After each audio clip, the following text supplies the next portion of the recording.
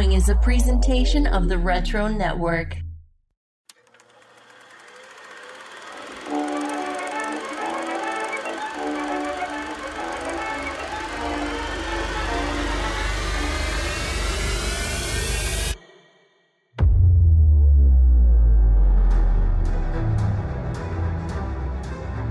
Strap in, movie fans. We're about to take you 30 years into the past to explore the biggest blockbuster hits of the 1990s. I'm Pete. And I'm Michael. And this is Box Office 30.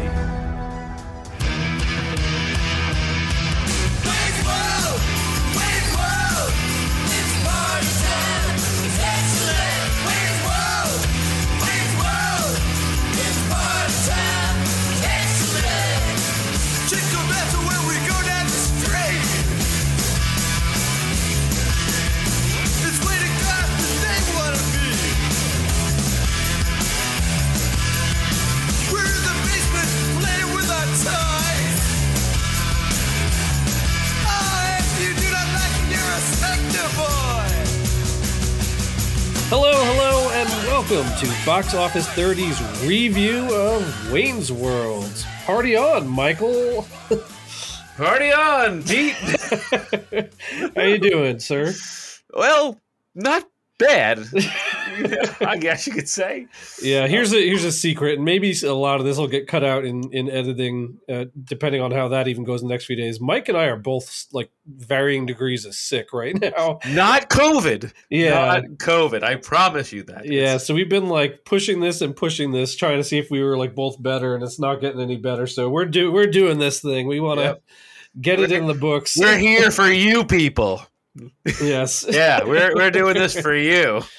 But it's a good movie and good month. As far as like if you're feeling down, at least it's a upper movie. So I gotta start something off with this, right?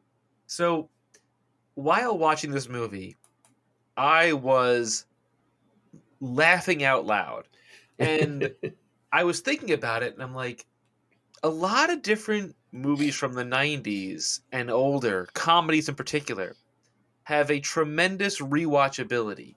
Modern day comedies, there's maybe a handful of them that I'd say, sure, I could sit down and watch a few times, but this is a movie that I'm like, I laughed so hard, I'm like, you know what?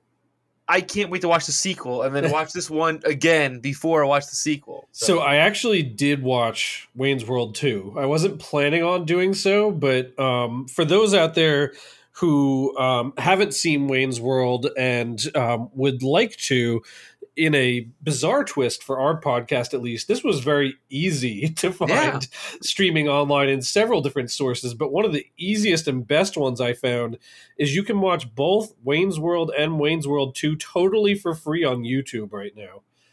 I also found them on IMDb TV, which is owned by Amazon. Yeah, they're in a couple different spots. So that made it certainly a little bit easier to get into and watch than some of our other films. But no, I 100% agree with you. It's funny having rewatched this after quite a few years where I hadn't seen it again.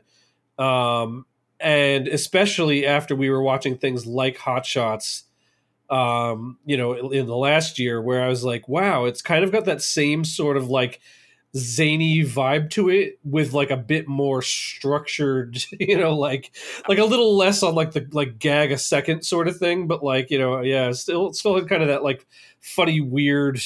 You know what's funny about this movie in particular is it's very meta and it's very self-aware of itself, which I love. But I would say the Saturday Night Live spin-off movies, other than maybe Blues Brothers, which is like a whole other animal, this is probably the best SNL movie that came out of there, Yeah, certainly of its time. It's funny, I know I mentioned it in like some of the fun facts last time, but really, I think I missed that there was nothing in between, but like Blues Brothers was the first feature-length film that came out of an SNL skit. Yeah. And this was the second. And that's like a pretty big, period of time between those two. Like at least I want to say like 10 to 12 years. Yeah, for sure. if not more.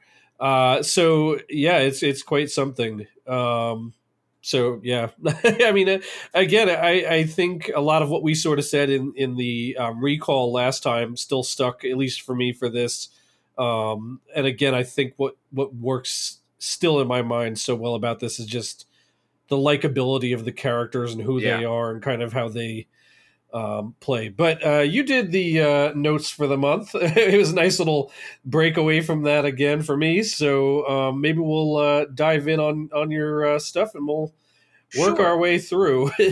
So this is, as usual, a bit of stream of consciousness for me when I'm writing this. But what I found very interesting, the movie opens not on Wayne and Garth, but on Rob Lowe's character, and they tune into it on the television. But what's funny about this movie is there's so much like blatant and inadvertent product placement in the movie right off the bat. Like, we see the Chia Pet, the clapper on the commercials, and we're flipping through the channels, and then boom, we land on Wayne's World, and this, random girl that's in bed with Rob Lowe was like, "Oh, I love these guys. They're hilarious." And he's like, "I don't get it," because he's this, super uptight, businessman, producer of some sort. I don't really know what he does exactly, but it's just funny to see his character, because his character is so much in a lot of ways like the same character in Tommy Boy, where he's just like this, despicable person that's just trying to manipulate people. And I don't know, it's just really funny that the movie opened on them when we see Wayne's World, and then we kind of go from the television to them actually in the studio and the whole thing in Wayne's basement. I found that really a well thought out opening. So here's some funny things about Rob Lowe that I dug up at this point. And again, this was something that I had a vague recollection of, but I didn't realize how closely tied it was to this, that they were trying to find a character to play, or excuse me, an actor to play this character. And they wanted to go after Rob Lowe because Mike Myers was a fan of his from some of the times that he'd appeared on SNL, and he just thought he was a funny guy. But normally at this point in time, you wouldn't necessarily be able to get somebody that big a name. But he had just been through his whole sex tape scandal, and he basically was like unhireable at the time. Like that's kind of part of the reason that they got him in for this. And then I think another kind of funny thing, and it's really subtle, but they tried to coach him to sort of have some more of the mannerisms and sort of the way of speaking of Lorne Michaels. And if you sit and start to really listen to it, you're like, oh yeah, it kind of is. Like, he definitely puts like a little bit of that into his voice and things at times. So it's very funny. See, I thought, and I'm going to jump way ahead, I thought somebody else was there to portray Lorne Michaels, but I could see. I'm sure that they don't mind littering him, throughout. I mean, obviously, like, Dr. Evil is Lorne Michaels, so it's kind of a funny thing. So the first thing I thought is when we get into Wayne's basement and we see the guys and his buddies that are the cinematographers and whatever, my first thought is, where did they get the money to buy all this gear and the broadcast truck with the satellite in the driveway? Like, how did they do that? Yeah. It's not explained. That's the only plot hole I found in the movie that I was just like, I wish we could explain that. But okay. Anyway, I digress. But the first thing that I remember is they had the guest on that did the suck cut. Yeah. And I remembered that, and I laughed so hard. I was like, "Oh my god, the suck cut!" I remember, and it looked like this dirt devil vacuum with a hose on it, and it's just.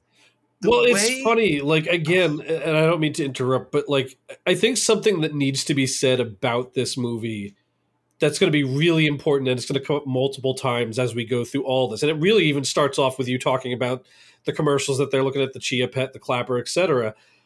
This movie is a mirror held up to that time period of the late 80s, early 90s, sort of all the stuff that's going on during that time.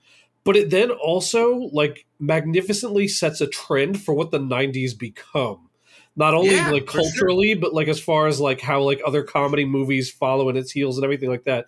So it's really weird because it's like it's constantly like, you know, showing us like here's a 90s thing, here's a 90s thing, and it's like it's very funny watching it now because it's like a smorgasbord of like all this early stuff. And of course, you know, they called that one the suck cut, but I do recall my older brother going out and buying the Flowbee, which was Yes. the real life version of that thing. And believe me, I had a few haircuts with the Flowbee. You know, but it's really, really funny that like it you know mimics so many of these funny little like just things going on at the time, like you said, in such a meta way. And that's where I started feeling like there's definitely like little segues that felt so much in the comedy vein of Hot Shots and things like that, where it's just like so like just for the sake of the goof, they stick it in, you know what I mean? But like, Yeah. it's very funny, but yeah, absolutely. And I just remember like them saying, "It sucks as it cuts," It and certainly does suck. I'm saying to myself, I'm like, Dana Carvey rules because he is so good in this role, and just his mannerisms and everything. It's just Garth for me in this movie is the most interesting character in the whole story, and I'm just like, how did Dana Carvey not have a bigger career in Hollywood? Well, so let's talk about Dana Carvey for a minute because I think it is funny and interesting, like to your point. And another thing to know about Wayne's World and about the two of them at this time is that when Mike Myers gets to SNL, Dana Carvey's already on the show and he's a big name. Yeah. Mike Myers is like an unknown guy from Canada. It's like, you know, Kenan Thompson versus whoever the new featured player is this season sort of deal, you know? And it's a part of why we ultimately don't get Wayne's World 3 and why there's a big falling out where basically Mike Myers and Dana Carvey go on after this like second movie essentially to like not even talk to each other for like 20 years. And it has Wow. it's, you know, is partially, I think, to do with that a little bit, like how like, you know, essentially Mike Myers then outshines him, you know, I think even in the Wayne and Garth dynamic in some cases, despite, like you say, how like amazing, like the reality is, and I was going to ask you this at the end, but like, as I was rewatching, I'm like, wow, like Garth is really actually the best character throughout this whole thing. Bar none. 100%. But again, the funny part, going back to Lorne Michaels again, is that apparently that shtick, like the Lorne Michaels shtick that becomes Dr. Evil, was a Dana Carvey thing. And Mike Myers essentially kind of stole it and did Austin Powers with that, and, you know, went on to huge, you know, fame and a lot of money and all this sort of thing from those movies.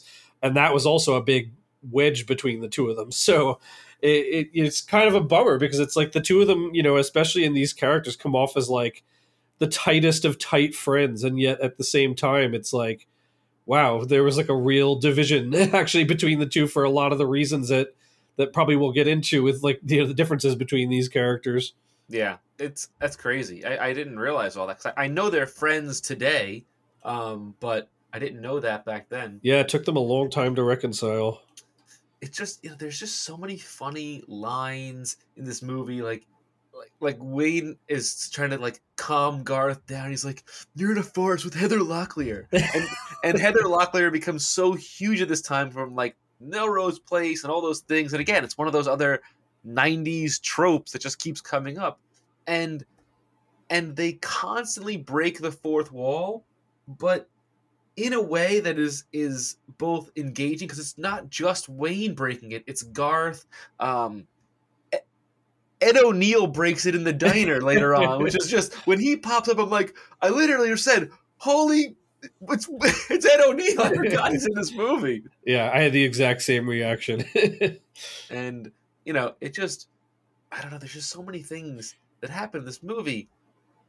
Like, I also didn't realize that the Bohemian Rhapsody part, which is so significant to the movie, happens so early in the film, too. Yo, for sure. Like, that's like one of the most, I think, iconic scenes in the film, and one that, like, for so many reasons, like, echoes in, like, the annals of time afterwards, you know what I mean? Like, I think probably even before I saw this movie, I had somehow, like, seen that scene, and like it just became like a big thing, like like that song blew up, like Queen like wasn't a big deal like in the US anymore by that point. It like completely reinvigorated them, put them back on the Billboard charts in the UK with the resurgence of that. And they wanted, I think, an AC/DC or something or other song at that point, and they, like you said, they fought for it. But what's also funny about it, and again, like I was finding all these great facts about the behind the scenes of this, but they did a ton of takes on that scene, and Mike Myers didn't even like the scene. He thought it wasn't funny, thought it wasn't going to work. And actually, this becomes like a repeating thing. There's quite a few scenes that are like sort of memorable moments where he thought it wasn't going to work or wasn't like good. And then they managed to stick with it, and it became like these kind of big parts in the movie. But I guess one of the things is that they had to redo that scene so many times that like both him and Dana Carvey, like their necks were like killing them from doing the headbanging, that they just didn't want to do it anymore. And I guess he almost even threatened to walk off the movie like with this scene. Really? And they finally got it in. Yeah, he has I think I said it last week and I've unfortunately forgotten her name. But I think it's Stephanie Spheris or something Spheris. I'm forgetting her first name maybe. Who was the director of this. Like I said, she was like a documentarian, and she got picked up because of her kind of like heavy metal documentaries to sort of do this movie. But there was definitely creative differences between her and Mike Myers. So he ultimately doesn't bring her back for Wayne's World 2, but they butt heads several more times, but I'll bring them up as we get to them. Yeah. I'm glad you did extra research because I did not. I just watched it, took notes this time. I feel like that's my thing. I feel like if I don't show up with some fun facts, that I've failed. Now, as soon as we finish the Bohemian Rhapsody part, we stop at the guitar store, and this is basically one of Wayne's main motivations in the whole movie is getting this particular guitar, which we find out later what it is, but it's really part of his driving force for trying to make money is to buy this guitar. And he's like, he even says, in a very meta sort of way, like, he's like, will I ever make money on Wayne's World? Yeah, and monkeys might fly out my butt. But ultimately, his motivation is if he gets money, he'll buy this guitar, and his life will change because of this guitar. It's funny. I was saying to Ange when they have that scene, I was like, gosh, he's like really like obsessed with this guitar, because I forgot. Well, I mean, I think I mentioned it in my recollection, but I think I had thought that for some reason Garth was the one that wanted the guitar. I kind of misremembered. But I was like, gosh, he like really wants this like one specific guitar. I wonder why it's such like a big thing for him. It's like a so I looked up the guitar. It is. It's a 64 Stratocaster. And apparently what makes this particular guitar unique is because it shares a lot of, so like funny enough, like the article I was reading says that like Cassandra later on in the movie, when he brings her back to actually buy it, points out a bunch of things, but they're all kind of like redundant things because they're like all features of like those guitars at that time. Mm-hmm. But apparently the color of this and I think one or two other things make it really unique, and that ultimately, and again I'm skipping ahead too, but they get their $5,000 to make the show each, and so if you presume that he spends a maximum of $5,000 on this guitar, he actually got it for a really good price, because right now, if you were to find one of these guitars, it cost you over $32,000. Wow. So yeah, so it's like they were saying, of course, there's a time difference, but even then, it would have been a good price and a good investment. That's cool. Yeah, and it's a beautiful guitar. I'm not going to lie. So we get to the diner now, and we find that Garth is in love with the waitress, who I thought it was Kim Basinger, but that's in the sequel that he's yes. I realized we had a few things like that we kind of thought were in the sequel, like the Thelma and Louise ending. That's definitely in the sequel. I was like, oh man, I was like, I thought it was this one. I think I also remembered there being more endings, but there was only like the 2 or 3. So yeah, I digress. We'll get to that. Yeah, we'll get to that. So we meet Stacy, Wayne's ex-girlfriend, and she gives him a gift that you mentioned last week, gave him a gun rack, and he's like, I don't even own a gun, let alone multiple guns. He goes, are you mental? I love the mental thing. I had forgotten about that. It's so great. All right, so I got more for her now. I'm going through these fun facts here at a rapid fire pace. Good. Her character is based off of his actual real ex-wife? ex-girlfriend, Oh, really? who I guess was giving him a lot of grief about like how much time he was spending doing comedy, and like she kind of didn't get it and everything like this. And he was breaking up with her, and like as like one last stab sort of thing at trying to keep the relationship going, she bought him a gun rack because she's like, oh, he'll think this is funny because he doesn't own a gun, let alone many guns that would necessitate an entire gun rack. And I guess in real life he's just like, what the hell? Like, so like, but like he portrayed the character, and like, you know, like we have the scene later too where she like, you know, smashes into the car and takes like the tumble and all this, and psycho hose beast and you know, all this sort of thing, which again, he wanted to cut that scene as well, and that ended up getting so many laughs in screenings that they ended up keeping it. So It is pretty funny. Lara Flynn Boyle, right? Yeah. Yes. She was great in it. She's really, really fun in it. Hi, Wayne. And then next up we get to this like heavy metal club, and who's at the door?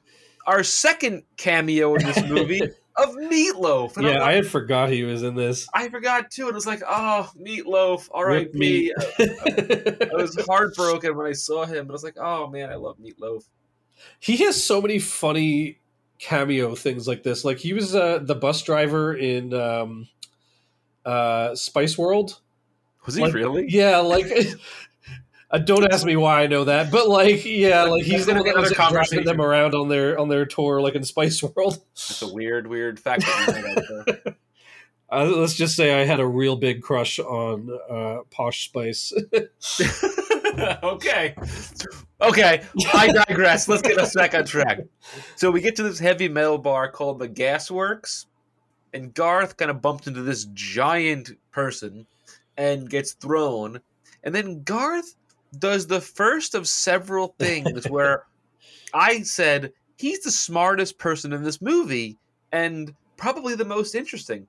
He goes to the trunk of his car and pulls out some sort of Batman-esque utility belt with like tasers and all these things, and he just goes in. You think this like timid little nerdy guy, but he comes and just tases this guy like out of nowhere. You're like, wow, Garth is someone not to mess with, clearly. Yeah, so Garth is based on Dana Carvey's brother in real life, who apparently talks exactly like Garth, that same sort of like, oh, okay, I think I'll go do that now. Like that same kind of like mannerism. And then is also like super mechanically inclined. Like even as a little kid was like building gadgets and fixing things. So like Garth is basically based right around his real life brother. Interesting. Yeah. So but I do love Wayne, his gadgets throughout. Oh man, there's so many. So Wayne catches a glimpse of Cassandra, played by Tia Carrere, and instantly falls in love with this like rock goddess. And not only is she an awesome like musician, but she's also badass, where she just like kicks the crap out of somebody that like has a hit on her immediately. And it's just so great. And Wayne kind of flirts with her and says, you know, can I see you again? Yada, yada, yada. And she sort of says like, yeah, sort of, we'll see. Anyway. I really like her, and I really like her character. I do too. Like, there's like so many different little beats. Like everybody refers to him as Wayne, but she calls him Campbell. Yep. You know, and like there's just like I have to give her a lot of credit. And it's interesting too. Like she was basically like offered a role on Baywatch, which at this point is like biggest deal show in the world. Yeah. And she turned it down to do this movie, which is like crazy because there was no expectation that this movie was going to do anything. You know what I mean? And she was sort of like crediting Mike Myers with having written in specifically like an Asian woman in this role. Yeah. Rather than just like kind of just like a regular blonde or whatever that would have normally filled in the role. So I thought that was also kind of cool. But like, I can't picture this movie without her. She's such like No. a integral part of it with the rest of them. Totally. She's so unique and so perfect for this role and this part, and I love it. So we leave the club now, or the metal bar, and we're back in the car, and we get another literal pulled from the 90s trope. They roll up against this fancy car, they roll down the window, and they go, "Pardon me, but do you have any Grey Poupon?" I died. I was like, oh my God, I forgot they did that. It's so good. It's funny that gag has been done like several times too, because like all like commercial history, like I guess like that's kind of in there, but I feel like that commercial became bigger than it was when it starts getting imitated in spots like this, you know. For sure. By the way, I also this is like getting a little meta on ourselves, but you know, Mike and I, like I said, we always take notes on these things, and I like that the spelling of it in the note that you have here is poop on. It is poop on. That's how I spelt it, because I was typing quickly on my iPad. What's great is like I put it in Google Docs and it has like a bright red underline under it, so it's just like it's like even more emphasized on the page. That's funny. So Wayne is now infatuated with Cassandra, and he decides to start learning Cantonese to speak to her, which I love this. Like, this is such a unique thing. You wouldn't expect this from this like weird, goofy rock dude, but he's very, very deep in comparison to just being this surface level dum-dum that you might see on SNL. They try to really make the characters of both him and Garth much deeper and fleshed out than you would see them on SNL. I'm going to blow your mind even further. Cassandra and Wayne and what's his face? Rob Lowe's character, I can't think of his name, all at different times speak Cantonese during the course of this film. Yeah. Rob Lowe and Cassandra don't know Cantonese. Mike Myers knows Cantonese. Really? Which is why he wrote this in, because he's like, basically, I knew Cantonese and I wanted like somewhere that I could speak some of it. So like it's like really? Doubly your point, like that you would never expect like goofy funny guy Mike Myers, Canadian, you know, goofball, to like apparently know Cantonese too. Yeah. Not what I would have expected. Wow. Interesting. That's cool. Who knew? Go figure. So basically they're at like a body shop now. I forget why they're even there. Why did they have to go there for? I don't recall. But they go to a body shop to see somebody, and Garth is playing with, you know, the guy that they picked up off the bench, Steve, I think his name is. Yeah. In the beginning, works there, and Okay. they need something from him. I think I forget. Yeah, I forget what they need. Maybe that was like to get into some particular club or whatever. I'm not really sure exactly. I forget. But Garth is playing with, you know, basically an electric, you know, impact gun or you know, an air compressor impact gun, and he's just kind of messing around with it, but it's so powerful that he is holding the trigger and he just grazes across some other car and just totally screws with his car, and he looks at it like, what? And he just puts it down. It was so funny because it just, even though I know it was written in probably and staged, but it was just so funny, and Dana Carvey's reaction to it or expression was just genuine, and it really made me laugh. Yeah. So now we get to Rob Lowe, who goes and seeks these guys out. He's researched the show. He's spoken to his other people. He's spoken to this like arcade owner to sponsor the show. Which, by the way, I always forget that guy is Bill Murray's brother. Is he really? Yes, yeah. The guy who plays the head of the arcade is Bill Murray's real life brother. For real? Wow. I had For really no idea real. about that. Who knew? That's interesting. So Rob Lowe now offers each Wayne and Garth $5,000 like as a signing bonus at some sort of like I don't know, Hawaiian bar of some sort, because Garth gets this giant, blue Polynesian looking beverage, and they just sight unseen, and Wayne's just sort of like skimming through the country. Looks great, great, sign, and they just sign. Well, I think the dumb part too is it's not even that it's a signing bonus. Like, that's what they're getting paid for the ownership of their show. Yeah. So, like, for their show, the rights to it forever, they each got $5,000, which is like nothing. Yeah. You know what I mean? Like, it's so funny. Like, it's like you were saying before, they got all this like expensive equipment. They would know what this stuff costs, and then they're like, 5,000. I got $5,000. And like, they're just like, that's the end of it. Like, all right. But again, in this moment, in this scene, Garth breaks the fourth wall, drops under the table, and references the Twilight Zone in relation to Rob Lowe. And it's I don't know, there's just so many of these little interesting, breaking of the fourth wall moments in this movie that they play it in a very fun way, different from other movies. Well, I love all of Dana Carvey's ones too, because like all the Wayne ones, like there's no hesitation. He just starts like talking to you. Yep. But like Dana Carvey's ones are like, come over here. I dropped my pen. And then he's just like trying to get you to come down with him or whatever. It's very funny. It's just like even the way that their characters act on a normal basis translates into how they approach the audience via the fourth wall. So it's just kind of a cool way of doing that. It is. So now they go see Cassandra again, and it appears as if Wayne almost levitated to the stage to see her. Yeah. And, oftentimes throughout this movie, Garth is portrayed as he's this weak, wimpy guy, but he's really a bit of a psycho in this movie. He's kind of psychotic in a way, and he just does crazy things.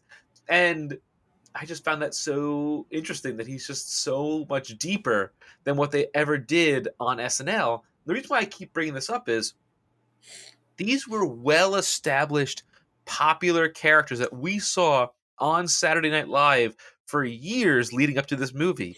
And they still figured out a way to make them deeper and more. Yeah, well, it's true. And the funny thing is, like, I saw another little thing where Dana Carvey was talking about it, that, like, for them it was really difficult because he's like, think about what Wayne's World was on SNL. It's the two of us sitting on a couch, and like, we have our little bits and gags that we're doing there. But he's like, we never got up and move or do anything. Yeah. So he's like, even like when it comes to like, I forget what scene it is, but like the scene where like they go walking across the parking lot and they're kind of like really strutting. Yep. Like they had to like talk about that. They're like, how does Wayne and Garth walk? Like, what like, so we're just going to portray ourselves as like God's gift to man and like, like real ladies men or whatever. It's just very funny. Yeah. Yeah, it is funny. So now Wayne goes to the roof of this club with Cassandra. They start speaking Cantonese. But the best part about this whole thing is that as they're speaking Cantonese, the subtitles are trying to catch up to it. And they're just like waiting. And the subtitles just going across. It's really, really funny. It's funny. They riffed on that too. Yeah, they riffed on that too in the second movie, which I had forgot about. Like when she meets when he meets Cassandra's father, where like it's like, oh, I want to speak to you in your native tongue, but let's do it with subtitles. And so like it's like the same thing, and it's just like it's always like riffing on like that like cheesy like terrible dubs of like kung fu movies and things like that, or like Godzilla films. Exactly, like that, so random. So Stacy reappears again with some random guy, and she's like making out with him in the background behind Wayne, and like trying to make Wayne jealous. But Wayne's aware that he's there, or she's there, and sort of like kind of ignores her. And then, she falls through the ceiling of this club. Yeah, I forgot about that. I'm like, oh my God, I forgot that happened. It was just so funny because her character has such small parts, but they're just such physical things that happen that are just like I don't know how she's like not dead by the end of the movie. Yeah, seriously. So now we get to the scene where Wayne and Garth are at the airport, or at least the runway, on the roof, the hood of the car. I thought they were at this hood so many more times in this movie than they actually are. It's the sequel they're at it a couple times, right? I think they do it maybe only once in that as well. Really? Yeah. The scene is so quick, but like Garth is whistling to like Star Trek, and you know, and then the planes fly over, and it was just I love those scenes because they're just so, they feel like genuine. Like these are just two best friends hanging out. This is their like thing they do together outside of their show and whatever, and they just sit under planes as they fly over their heads and scream. Yeah, you know what's? I'm trying to think now if they did have this twice, because they have the one where they're goofing around with each other, but they also have the one where they're fighting. Like and then like the plane comes over and like you can't hear them yelling at each other, and like they end up kind of going their separate ways. But I can't remember if it's all the same scene or what. That's the only part I'm getting a little fishy on. I think it was later, because the next scene we have is them doing the rehearsal at the TV studio, and they're all like sort of freaked out that like Wayne's basement is in a TV studio. And Yeah. like, how do they do this? It's like your basement, but not. It's The ironic thing for me, and I never found any info on this, and I was trying to find it, is I was curious because obviously Wayne's basement is a set. You know what I mean? Like even when they're in it later, if it was literally this set, like if they just like, you know, like zoomed out on like an actual sound stage of where they had the thing actually set up, which would be very funny. It would make a lot of sense if you ask me, but they're doing this like blue screen, green screen thing, and like talking about like glamorous places, and they get to, and this part made me laugh. It's like, get whisked away to Delaware, and they're like, hi, I'm in Delaware. That made me laugh. So now we get to the hockey scene, and the hockey scenes are some of my favorites in the movie, because every kid who played street hockey after this movie did the car, game on, game off, car. And I love the fact that neither of them can skate, and they're just running around the street, because I couldn't skate either. And I was like, I'm like them. I was like them back then. And that makes me so happy, because it cracked me up. And again, we see Stacy again. Hi, Wayne! On a bicycle, flies over the hood of a car, and she's already in a neck brace. Yeah. And she gets injured again. And I'm just like, I'm just so enamored by that character that I want to know more about that character for some reason. So, I don't know. It just made me laugh. So now we get to another scene with Cassandra, and she's doing Hey Mickey. And was she singing with Wayne? I forget. Wayne's singing it. Oh, right. And then she kind of joins in with him. Yes, but he was sort of saying that it was like an earwig that he had from like that morning or something like that. That's right, yeah. And so they get to the guitar shop, and they see what he calls Excalibur, the Stratocaster. And they have this moment where he starts to play the guitar, and he's playing Stairway to Heaven. And the guy that works at the guitar store points at a sign that says no stairway. And I never understood why no stairway to heaven. Why? So this is a legit thing. And actually, if you go to a bunch of guitar stores, you'll very often find the no stairway or like no thunderstruck. Like there's like the, is it because I forget how many there are, but there's something like 3 or 4 or 5 forbidden riffs that like you're not supposed to play at a guitar store because it's inevitably like the first thing that anybody just starts like playing like on the guitar. So they're sick and tired of hearing about it over and over. And actually to the point, like in the UK, like in like the 60s and 70s, there were certain songs like this that if you started playing them, they would either kick you out of the store or like fine you if you started to play it. So it's like maintained like a long ongoing thing. And the funny part is you can actually look on YouTube. Like there's a couple different people out there that are like really cool, like guitar players that like as like a joke, they'll go into a guitar store and be like, I played the forbidden riff. And like the people will come up to them and be like, no, you need to stop. So that's still legitimately a thing in real life. Weird. I had no idea. I'm just like, what's wrong with Stairway? Is it because it's so long? They don't want people just jamming out for that long? Yeah, one of the forbidden riffs. It's like saying Macbeth if you're a playwright or whatever. Exactly. So now we get Garth jamming out on the drums, and I'm pretty sure Dana Carvey actually knows how to play the drums. I know he plays the piano. He plays several different instruments in real life, but like, what's weird about this is Wayne and Cassandra were in the car by themselves, and Garth just sort of manifests in the place and starts playing drums and like goes into this fantasy world of playing the drums and jamming out. And I just was like, where did that come from? How did that happen? So random. So yeah, maybe he met them there. Yeah, but so. That is legitimately him playing that drum set. And we get to a scene where we're talking about like sponsorship and how Wayne doesn't really care about the arcade guy, and then he goes, I don't care about sponsors, as he opens up a Pizza Hut box and a Doritos bag. Yeah, he's like basically talking about how he doesn't want to sell out. Yeah. He's pulling out Reeboks, and he pulls out a Pepsi.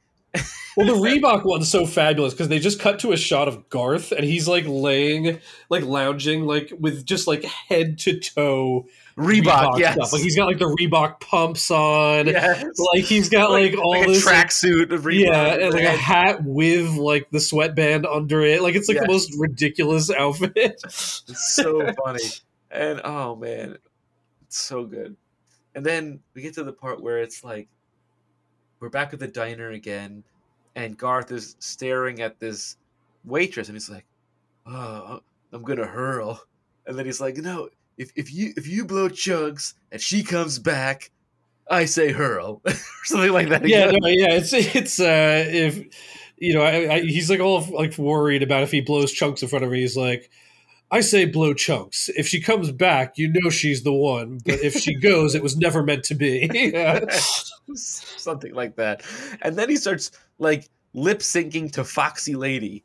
And they must have paid a fortune to get the rights for so many of the songs in this movie that they play throughout the movie. Because, they almost do like a good half of the song that he's singing Foxy Lady in the diner. And it's just so funny because he's like acting it out, and he's almost like pretending that he's Jimi Hendrix in a way. It's so interesting. It's funny too that you mentioned that, because I can remember owning the Wayne's World album at the time, which was like a really good album. Like it's packed full of all this stuff. So yeah. And I just kept saying to myself, wow, Dana Carvey is such an amazing comedian and physical comic that it just blew my mind at how he could do so many different things within this Garth character, that he kind of makes it all part of this character, that you believe Garth is all these different things. And it's just interesting to me. It is a bummer. Like I know he goes on to do like a couple other things, but like one of the ones that comes to my mind is like that Master of Disguise movie, and that just bombed. And it's like, it's just weird because like I think he so shines in a particular setting, and I think Garth is one of these characters, but like a lot of his other comedy doesn't 100% lend itself to movies. Like the featured film sort of format. You know what I mean? Like Church Lady is one of my like all-time favorite SNL things ever. But like I couldn't imagine there being like a Church Lady movie. You know what I mean? So it's tricky. What I find so interesting is like, take somebody like Adam Sandler, who has all these other random buddies of his that just play little bit parts in his movies. Like, there was nothing that Dana Carvey could have done in any Adam Sandler movie that would have popped up. I just don't get it. And then we get to this scene where Wayne and Cassandra are, I guess they're in her, loft or whatever. Yeah, it's her place, yeah. And he's like, will you still love me? And he's asking all these like random weird questions. And she's like, yeah, of course. And he starts dancing around in her, like his underwear sort of hiked up, and puts her bra on as she's like on a call trying to get a record deal. And it's so creepy yet funny and hilarious and awkward and uncomfortable, but it just makes you laugh because you believe that Wayne would do this sort of thing. and that she would personally find it hilarious and love it. And it's probably not surprising, but all of that is improv. I'm nobody, sure. even like in the crew, knew that he was going to do that. So like, she was sort of saying that like it was like impossible, like that, like they kept like filming that, and that the whole crew was like behind the scenes, like trying to like hold in laughs because they were all like dying. He's like humping the mummy, like it's just like all this ridiculous stuff. Another little thing that's from that scene that I always loved as a kid. At, you know, like probably at the age I saw it, like, I don't know, maybe I had like an understanding of where they were at in that scene, but I always liked the camera 1, camera 2, camera 1, camera 2 with like the eyes closing and opening back and forth. That was always great too.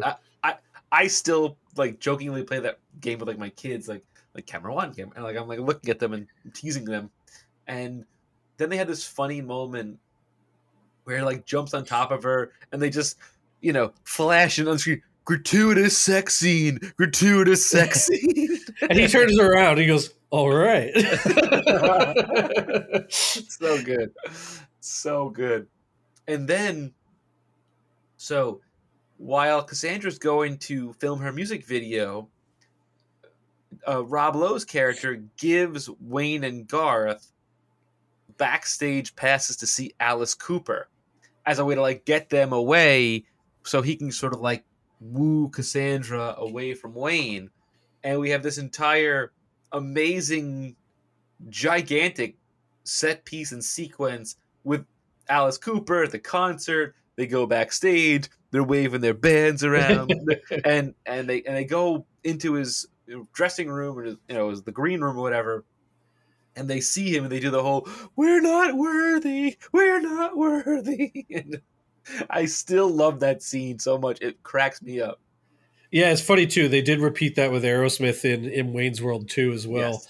Fun fact about Alice Cooper, he thought that he was just going to be doing the musical scene. He didn't realize there was going to be that whole other scene where he's like talking to them. He gives like that whole like lecture on like history. Oh my God, that lecture is just it's so weird, but it's so funny at the same time. Well, they hand him that monologue in the script on the day of when he shows up. Really? So he had to like memorize and do that then. But turns out he's like really, really into history. Mm-hmm. So like it wasn't actually hard for him to discuss like all the stuff that was in that. Like it's actually stuff he already knew about, which is again doubly hilarious because the joke is that this like weird like sex god guy would like you know have this like, well actually it reminds me of like you know like actually he like knew all of it, so it's like really, really funny. Yeah, man, that makes it even better. That makes it even better. You know, there's so many moments in this movie, and you know I've written so many notes, but I'm gonna just sort of like dive through things. There's a licorice dispenser in Wayne and Garth's car. They just sort of like pull it and cut it. Cracks me up. There is the whole like Laverne and Shirley interlude part where they're driving and they see some sort of town, and I guess it's the town where Laverne and Shirley took place. And they had this whole sequence where they do basically the entire Laverne and Shirley theme song. Real Schlemazel. Yeah, the whole thing.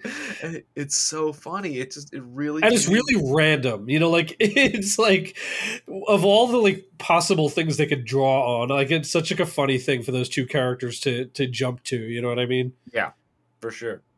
And honestly, this whole Alice Cooper scene, I don't think I knew who Alice Cooper was until this movie, because I was young at the time, and like I wasn't into that kind of music back then.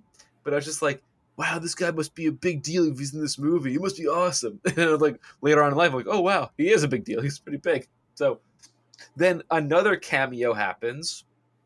Chris Farley appears as the security guard for Mr. Big, who I thought Mr. Big was supposed to be, you know, Lorne Michaels as like this, you know, hard to get to guy and, you know, a really important executive sort of thing. And Chris Farley has like this unique amount of information about where Mr. Big will be, when and how. And it's like, wow, this security guard really had a lot of information for us. I wonder why. That's so unique. It's so funny. It's funny too because I think this is another one you had referenced last week, which was also a Wayne's World 2 thing with the guys like stacking.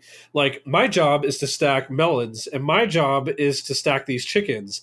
What do these guys do? Well, they just carry that like plate glass window back and forth every few minutes, and then Wayne's like, "Wow, I wonder if this is going to come up later." Like yes, it's great. Yeah. So we get back to the TV studio. We go to record some spots with the arcade guy, which, for the most part, the character is irrelevant to the story. It's just the catalyst for what happens next. So they're interviewing the arcade guy, and Wayne puts some sort of like jokes and making fun of him on the back of his flashcards, and ultimately causes Wayne to get fired from the show, leaving Garth essentially on TV by himself, frozen, and he just sort of sits there like, and that's they play that eerie music. Like, yes. The other guy that's like up in the booth, he's like, what is the movie he references? Scanners. He's like, you ever see Scanners? Yes. That part where the guy's head blows up and it cuts back to Garth like, Yeah, it was such a great call. Yeah. So Wayne and Garth have a big fight. They have a falling out. And, Wayne also starts really getting suspicious of people, and he goes sort of like a little off the rails, accuses Cassandra of cheating on him with Rob Lowe's character, which to this point, I've forgotten what his character's name is in the movie. I don't even know. I was like, he's just Rob Lowe. So yes, there you go. So Garth has this weird sort of sequence where he's essentially murdering donuts. Mr. Donut Man. Yeah, I was like, what is happening here? And again, it's another little level of Garth being this very interesting, unique character in this movie. And Wayne comes and apologizes to him and reconciles. And they have this funny sequence where they open a door and he goes, what's behind that door? And it's just like martial arts and gunfights and like spies. And he goes, I just wanted to have a door where I could open it and have... and there's like people being trained like they're in a James Bond movie. I'm just like, what? Well, yeah. Well, so two things. So one, first of all, even taking a step back, I really like how that scene plays out, the dynamic between the two of them, because like it feels so perfect to like any time that like you and a good friend ever get into any kind of fight or whatever with each other. I feel like you and Eve and I have had these moments in time where we've had a disagreement about something, and then like basically it's just like you kind of like pop back and it's like buds. It's like that's all it really takes with like a truly good friend. And I remember even like times with like friends when I was a kid where it was the same sort of thing. So like it was a good it was so nice because it's just like it didn't have to be some like overt like I'm so sorry I really screwed this up. Like it's just like that perfect like anybody who's had like a truly good friendship would recognize that that's like like the way that like two like friends would just come back together.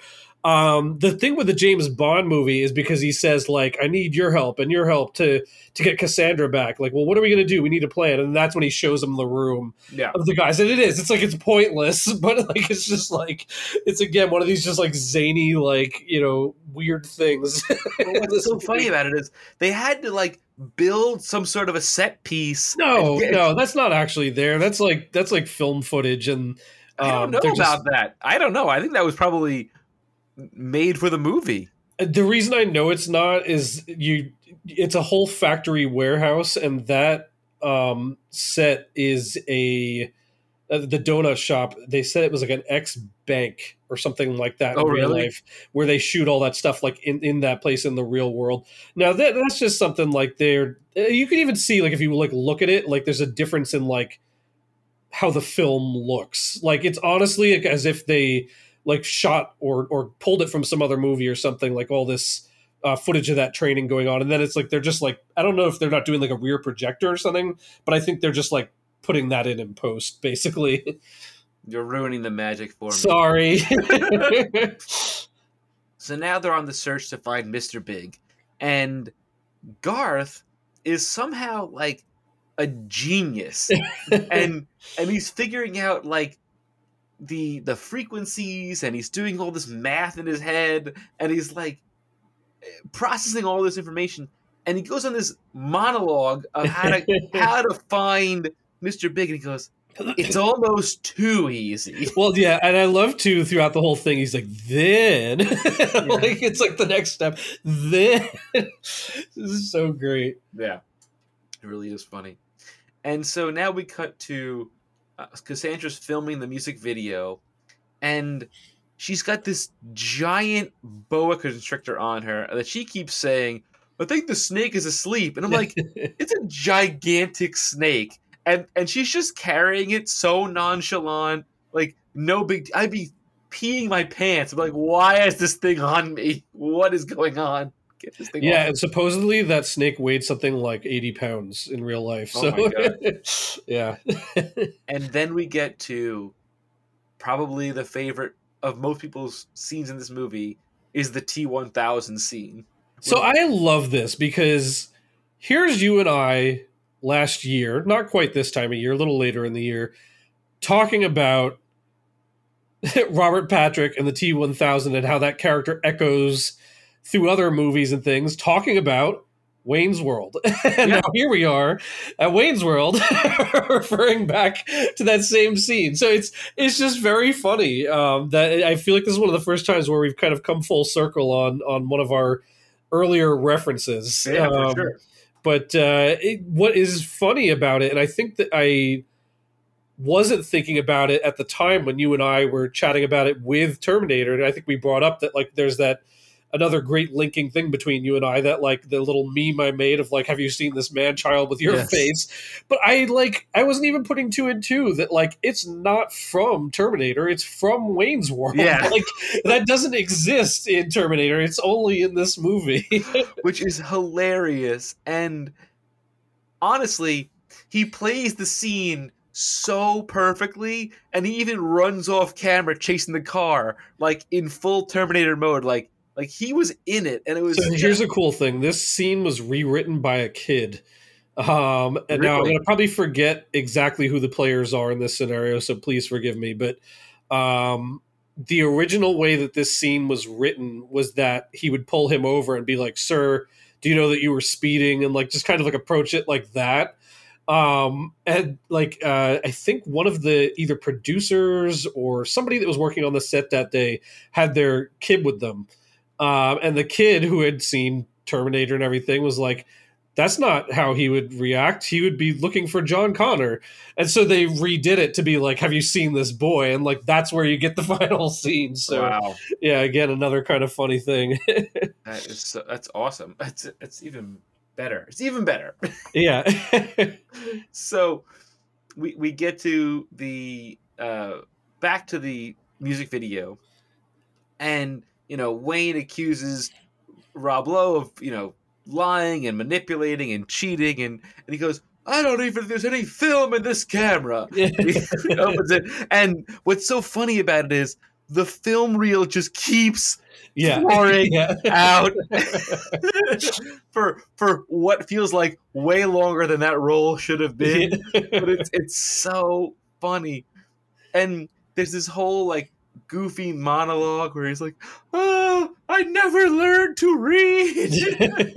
And he's like crying and weeping, and he's trying to reconnect with Cassandra, and they had this like gratuitous like Oscar clip moment. Yeah, it's like the for your consideration sort of clip like that they used to do with the Oscar stuff. Yeah, and then she goes, is all of that true? He goes, yes, all except for the learning to read part.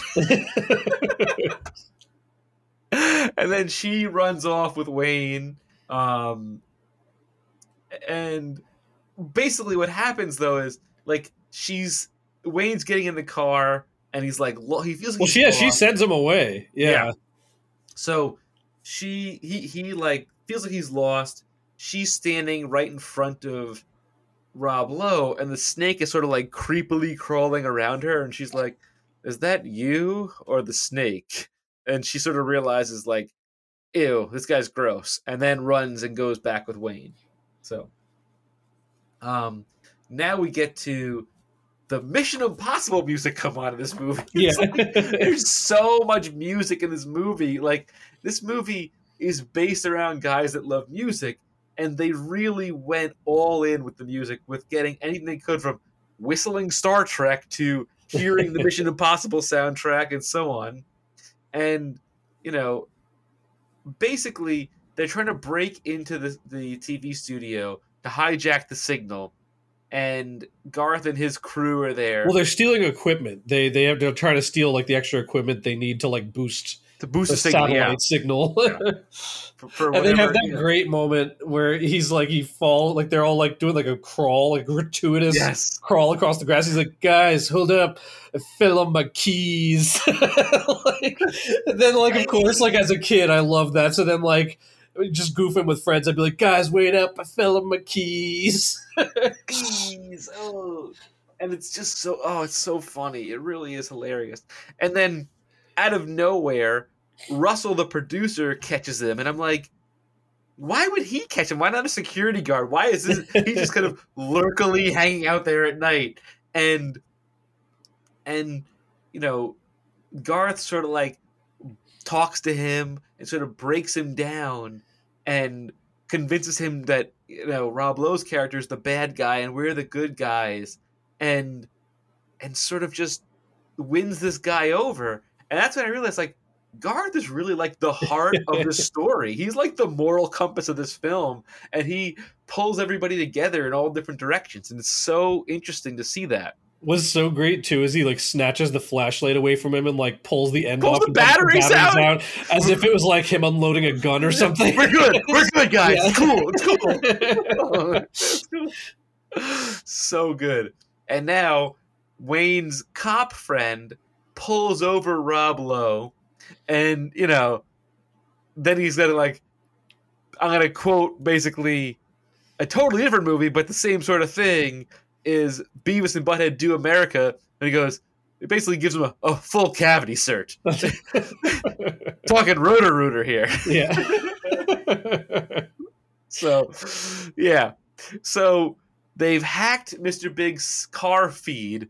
How they do this, again, it goes back to Garth being a genius and figuring out how to get the frequency and tapping into the car, knowing exactly where it was, because Chris Farley's character sort of gave him the information that came back he'd later. be passing through Chicago like on that night.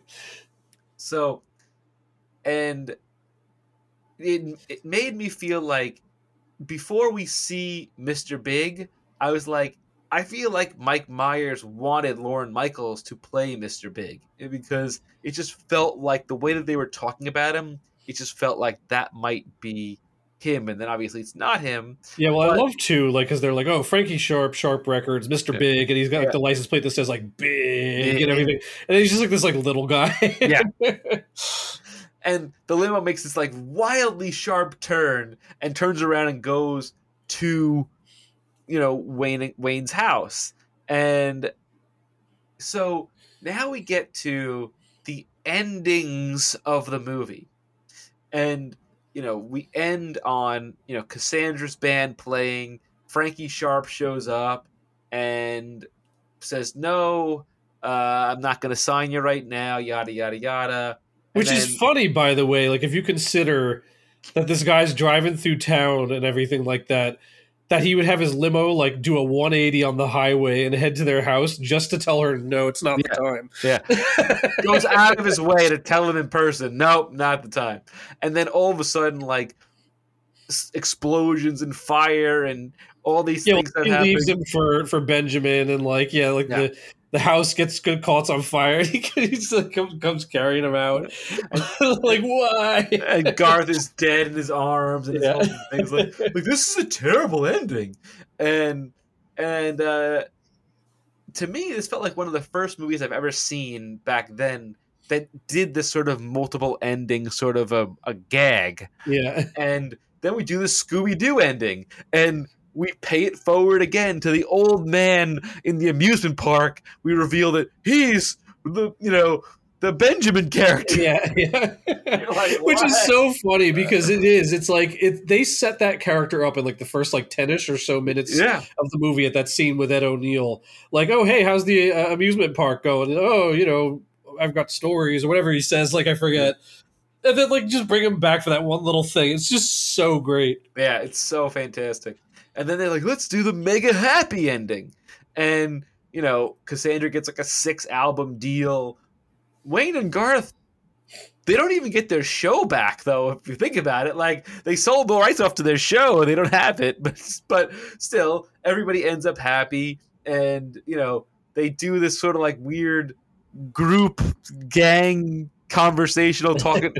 they all now break the fourth wall, talk to the camera, and say that how they're thankful for and how they're happy and so on. And I'm just like, wow, this movie is really, really way ahead of its time. And it's the other funny thing too, I have to point out about the way that they keep doing those multiple endings is they could cut to anything because they keep flashing back to like her still singing the song for each of the endings. But the best is that every single time it opens on Benjamin getting out of the car and doing like that little like walk because he's sore or whatever. Yeah. And I said, there's like somebody in the editing room thought that was hilarious the way he got out of that car and walked because it was so gratuitous. They did not need to keep showing him doing that, but that's what they kept cutting back to every single time, which is so funny. And it's perfect. It's so good because you just know what the deal is. And, oh man, I just have to say that I loved that this movie was so self-aware. It might be one of my favorite like self-aware movies that I can think of. And then all of a sudden there's like this random post-credit scene for like a brief couple of seconds, and then we're out. But I gotta say, like, I could watch this movie over and over again. I forgot how funny this movie was. I truly loved it. It made me laugh out loud. My wife thought I was insane as I'm watching this movie, but I'm just like, it's just fantastic. She's like, you've seen this movie a million times. I'm like, but I haven't watched it in, it's got to be a decade at this point. And it was just so good and so funny that it killed me. It really did. It is. It's really good. If you are this far into the podcast and you have not figured out that we are both big fans of this, you got to go back and listen again. But no, I mean, I think it hits all the nails on the head. The funny thing is I was trying to think to myself, like now watching this movie after like a long time and like, in the 30-year prism, like there's definitely some things that like I either misremembered or like I kind of didn't realize that they emphasized so much. And like, one of the things that like I guess like through like the 2020 sort of prism that's not working as much anymore is definitely like they're like way gaga over women to like almost like a creepy point, you know what I mean? But with that said, like the way that the characters approach it, like it's like relatively like harmless, and like the way that like the women are portraying it is like getting like a kick or a goof out of it or whatever. So like it doesn't come off feeling too bad, but it definitely was like a little bit like, wow, I didn't remember this being like this was such a driving thing for these characters. Yeah. But I feel like it's even more so even again in like the second film. And it was funny then going back and watching that like it's definitely still not as good as the first one. I know people have a lot more mixed opinions on that, but overall, still like another like good, like kind of fun to watch movie with him getting Wayne stock together because like Jim Morrison or somebody comes to him in like a dream and tells him what he's got to do with his life. But the weird thing I felt having, especially watched the two back to back, is they really repeat a lot of the same gags in the second movie. Yeah. And I think that's, but like some, like even past like tropes, like literally in some cases the same gag, like over in the second movie. Oh, wow. And I almost wonder if that's why it doesn't work for people because relatively these two came out pretty quick after each other. Yeah. Wayne's World is a Valentine's Day release in 92. Wayne's World 2 is December 10th, 93. So it's like pretty close, like following each other. And again, like they do some more fun stuff. Like I forgot all about like the little like Jurassic Park scene in Wayne's World 2 when they get like lost in the woods when they're driving to like see their venue and things. But They do like a lot more like timely stuff, but like there's still like other gags that just kind of like they fall flat because they did like the exact same thing like in the first movie. So I think that's another reason why it like maybe doesn't hit the heights of the first. But both of them are very funny. Both of them, I think, to one degree or another, stand the test of time. Still very watchable. Still very enjoyable. And I'm just bummed that we kind of never got a third. Yeah, I would have loved to see a third. I think the third would have been a lot of fun.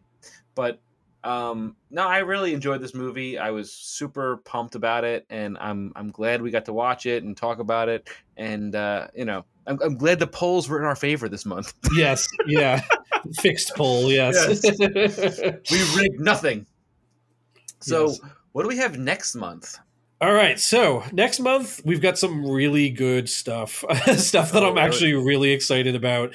So Wayne's World's back in the number 1 spot. Obviously, we won't do that again. But number 2, 3, and 4 are Basic Instinct, My Cousin Vinny, The Lawnmower Man, and then past that we have Fried Green Tomatoes and Stop or My Mom Will Shoot Again.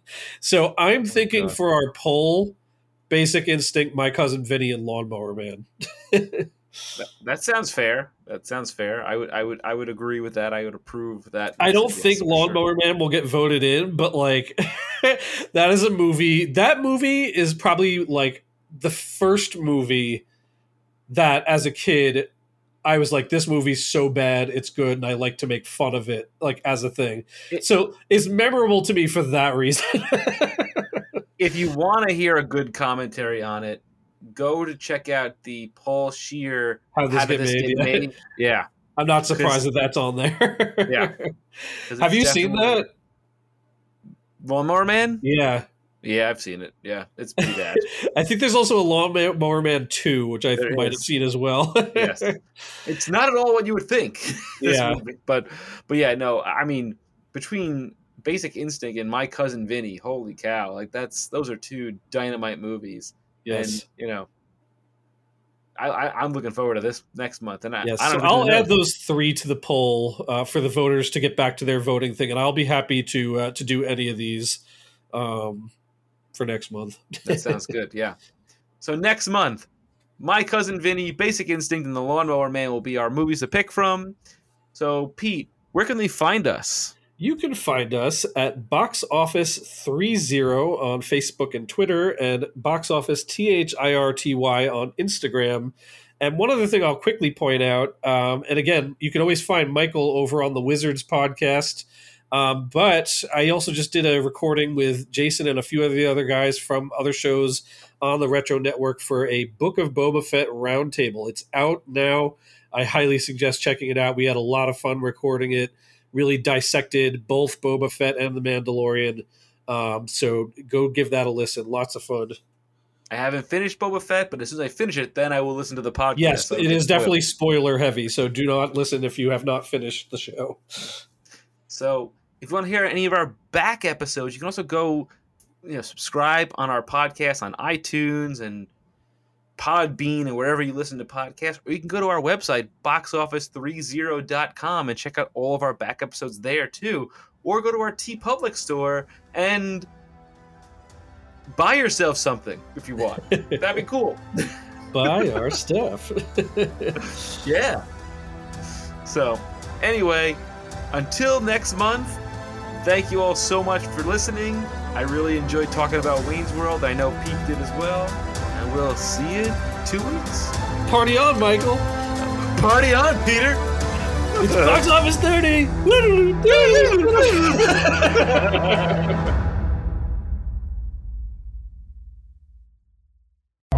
This has been a presentation of the Retro Network.